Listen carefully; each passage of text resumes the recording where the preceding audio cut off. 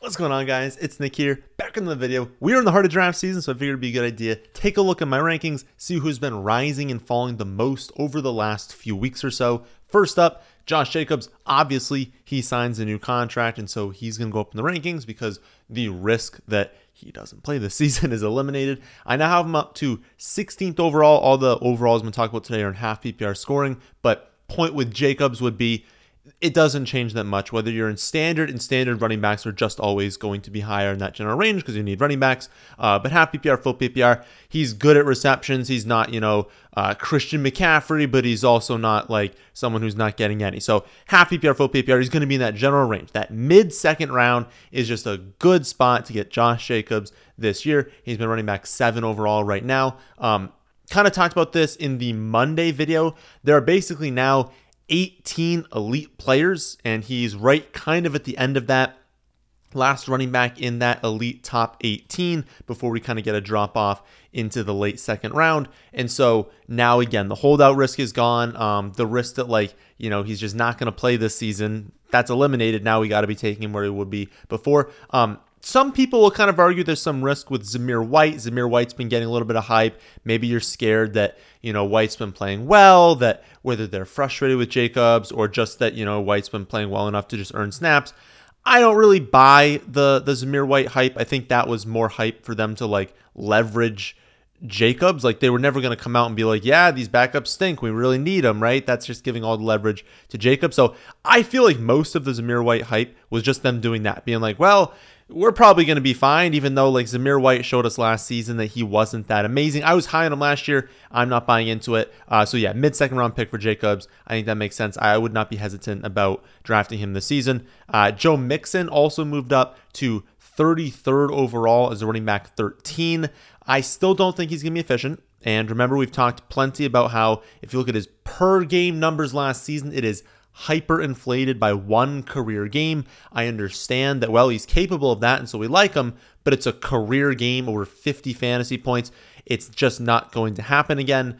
Even if he'd had a really, really good game, he would perform at or worse than this ADP over the stretch. So even if you took that career game and you made it just a really, really good one, he's not some significant value from what he was doing last season. I think the larger case for him isn't that, though. It's, Samaje Perine's actually pretty good, and he's better than we thought that he was. And so if we look at the backups now, no one's really proven anything. Chase Brown has not proven that he can be a quality backup yet. I mean, he's still very, very young, but right now, he's not going to earn very many touches.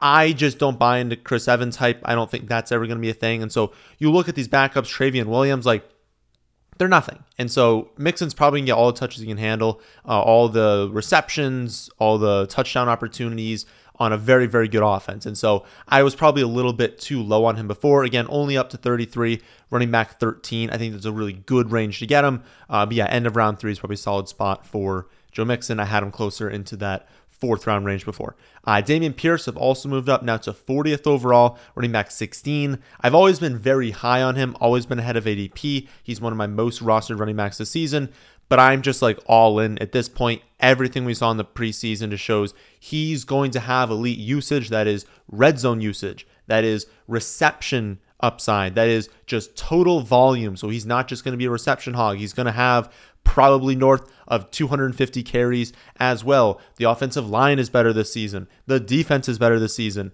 They're going to win more this season. Everything points to him having a breakout this season. The coaching staff has talked him up. Beat reporters are ensuring us, Singletary's only going to be not a scat back, but a change of pace back. And also, one thing beat reporters brought up that they didn't necessarily say, but they talked about how complex the scheme kind of is. And that even more plays into the fact that it's Devin Singletary is just coming over this season. If it took, a full year for Dameon Pierce to really get comfortable with the system, get comfortable with the playbook, it's probably going to take a while for Devin Singletary, who just came over in the offseason, to learn everything. So I just think everything points to Dameon Pierce.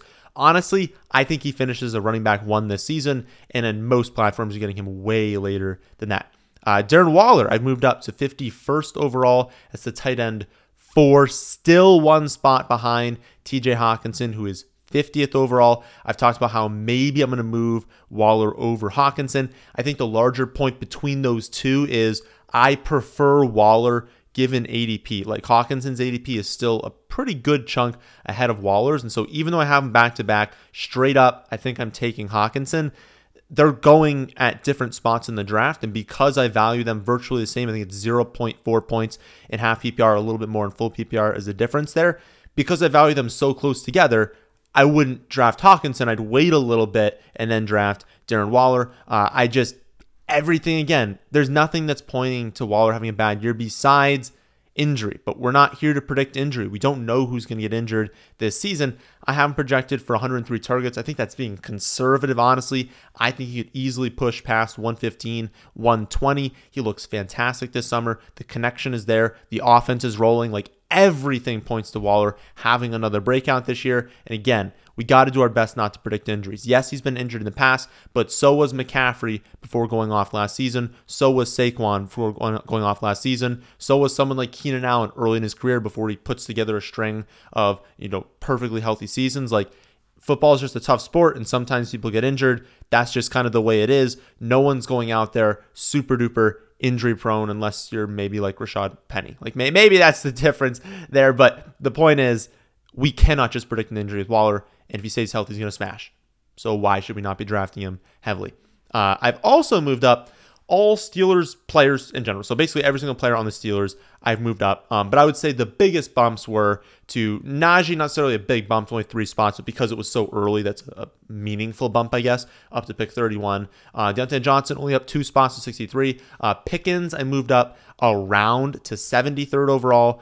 And then Jaylen Warren, I've moved up about around to 115th overall. So biggest increases would be Pickens and Warren.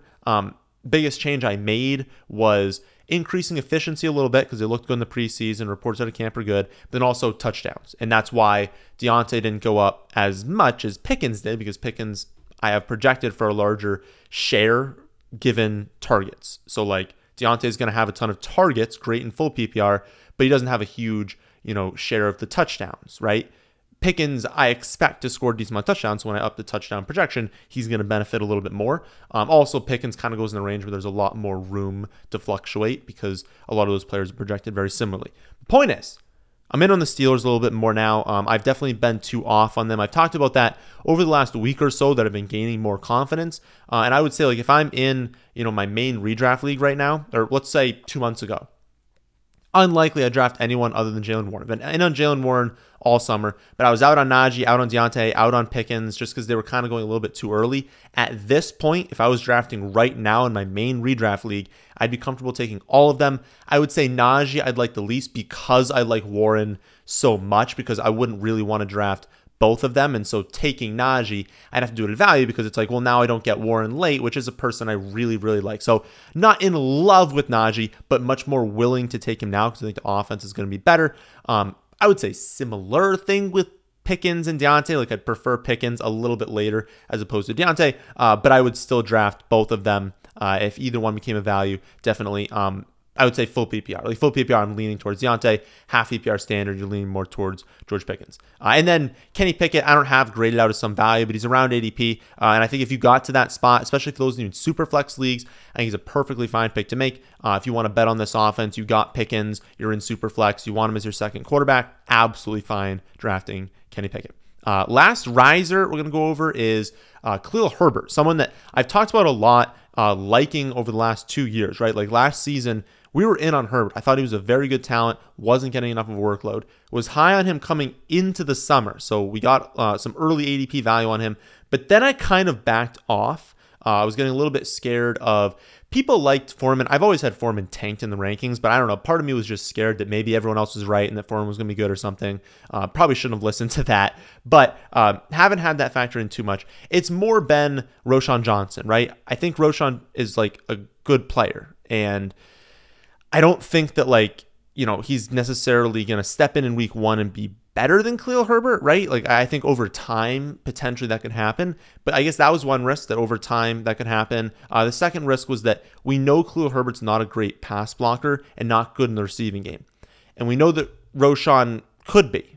And turns out in camp that he was. He's great in pass protection. He's good in the receiving game. So he's probably going to be a third down back. And so I was looking at Herbert being like, well, if they don't throw running backs anyways and he's not getting those snaps, like he's going to have a lot of games where he has 17 carries and no targets. And now you have to have 100 touchdown because how am I starting you if you're not scoring when you have 0 receptions as well? You need, over 120 rushing yards to be worth the play at that point.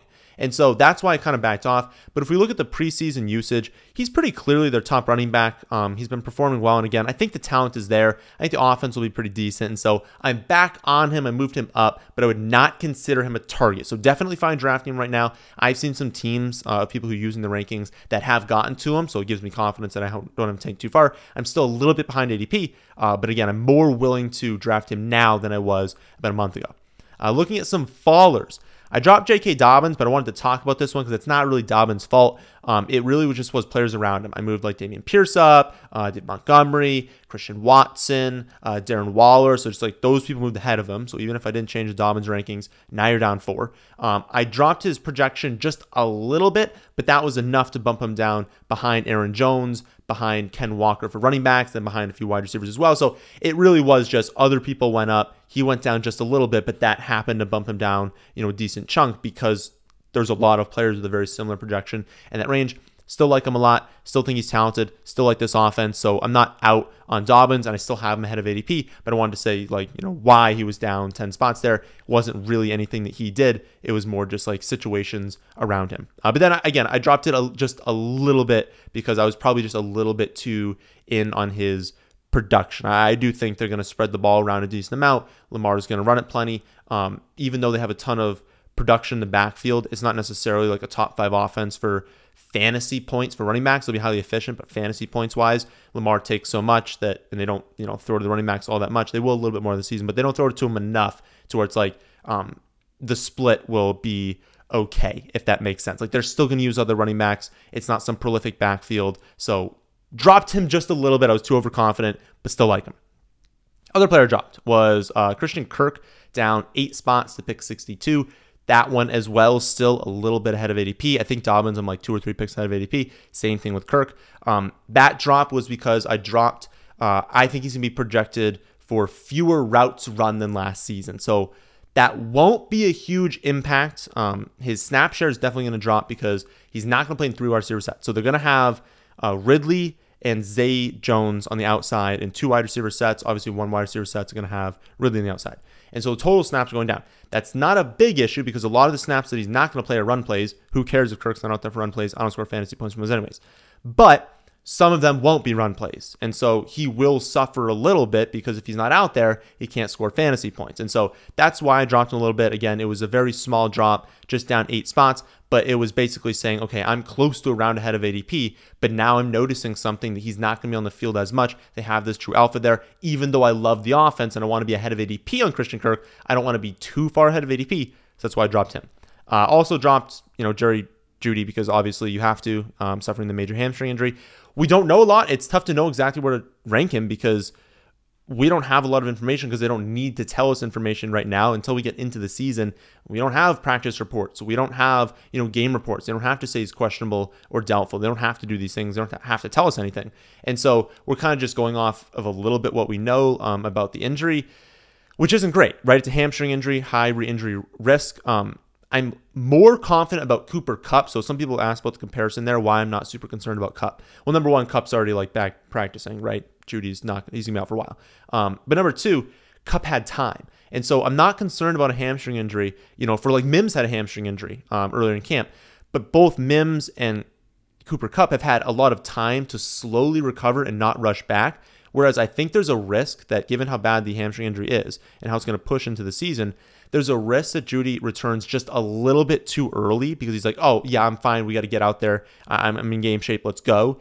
And he pushes it just a little too early and suffers a re-injury, and that would be very, very bad. Whereas, again, Mims had plenty of time. They took it easy on him. Cooper Kupp, plenty of time to recover for week 1. I just think there's less time for Jeudy, and so it just increases the risk for me. And when you also think, Sutton's having a good camp. I like Mims a lot. Why do I need to be ahead of Jerry Jeudy coming off a major injury? It just doesn't. Not a major injury, but an injury that causes us a lot of concern. I don't like hamstring injuries for wide receivers, especially because they hit that top speed so much more often, such a high re-injury risk because of that. So again, that's kind of why I dropped him. Also dropped Cam Akers down nearly 2 rounds to 76 overall. I drafted a decent amount of him earlier in the offseason, but I'm out on him now. I kind of just looked at it and was like, well, who's really going to compete with him, right? Even though it's a very bad backfield for fantasy production, if no one's competing with him, he's getting all those touches, all those fantasy points, it's going to be good, right? Now it looks like he's headed for a timeshare with Kyren Williams. And again, like I kind of said before, it's a backfield that scored nothing last year. I mean, they scored the fewest fantasy points in the league last season, and I'm not expecting that to be a whole lot different, right? I mean, they're still going to be a bad team. They're going to be down a lot, and that hurts running backs because they have to throw it a ton, and it's not like they're going to dink and dump to Cam Akers a ton. I mean, he's probably not even the passing down back. So when they're losing all these games in the second half, it's probably Kyren Williams that's out there getting all those snaps. So that's not good. You compare them to a backfield like Detroit, right? Detroit has a split. Why do I still like them? Well, Gibbs and Montgomery are fine in a split because that backfield's a gold mine for fantasy production. But as I mentioned before, the Rams scored no fantasy points last season. And it's just a crazy stat I talked about maybe a month ago is like the Lions running backs could have scored -7 touchdowns last season and still outscored Rams running backs. So everyone talks about, they got lucky with touchdowns. They could have scored -7, still outscored the Rams. It's not a good backfield for fantasy production. And again, now I think it's going to be a split, with the bad part of the split being Akers. Plus, we have this whole thing of he's a good player, he's young, but it's like we have these weird things where they're just not using him, not fully committed. I don't know. I think his ADP kind of assumes they're more committed than they are, and so I'm out on that. Final player that I dropped in the rankings is Jameson Williams. Over a round into the 120s. I'm recording this Monday, and I'm just very curious if they're going to add a receiver over the next 2 days. I think that it's a possibility that Detroit trades for a wide receiver. I don't really have a take on who that's going to be, but I think it's possible. They're not happy with their wide receiver room right now. And I think they're frustrated with Jameson Williams. Obviously, he's suspended for 6 weeks, so that's going to hurt in general anyways. But he hasn't really shown that he can stay healthy. He hasn't shown he can command a consistent target share, and he hasn't shown he can be efficient in the receiving game. Every time he goes out there, it's like he catches 1 of 5 targets for 20 yards, right? So I think they're a little bit frustrated with him. And if there's a chance that they trade for someone, if there's a chance that maybe his role isn't as good as we're thinking, I just didn't want to be too far ahead of ADP because the ADP is also definitely trending down right now. So we'll see what happens. You guys will actually potentially know before this video gets uploaded if there actually has been a trade there. But even if that doesn't happen, I'm getting a little bit weary with how much I really want to roster him for 6 weeks and then see what I have in him. That's a long time. And so I think the risk was a little bit too high. I had to move him down in the rankings. So that is it for the biggest changes over the last, 2 or 3 weeks or so. If you want to see my exact rankings on every single player, you can see that on my website, thefantasyfootballadvice.com. And if you want to see that for free, all you got to do is sign up for your first Underdog account today using promo code FFA. Do that and deposit at least $10 into your account, and they will not only match that first deposit up to $100. So you put in $75, they'll turn it into $150. You can get in a ton of free drafts after that. But also, the following morning, I will email you login information to my website. You see that you're going to have access to the redraft rankings, my Underdog rankings, all Underdog content all season long, and then my top 60 must-draft players this season. But that'll do it for this one. Hope you all did enjoy. If you did, how about hitting the like button, and how about subscribing to the channel if you're new here? Thanks for watching.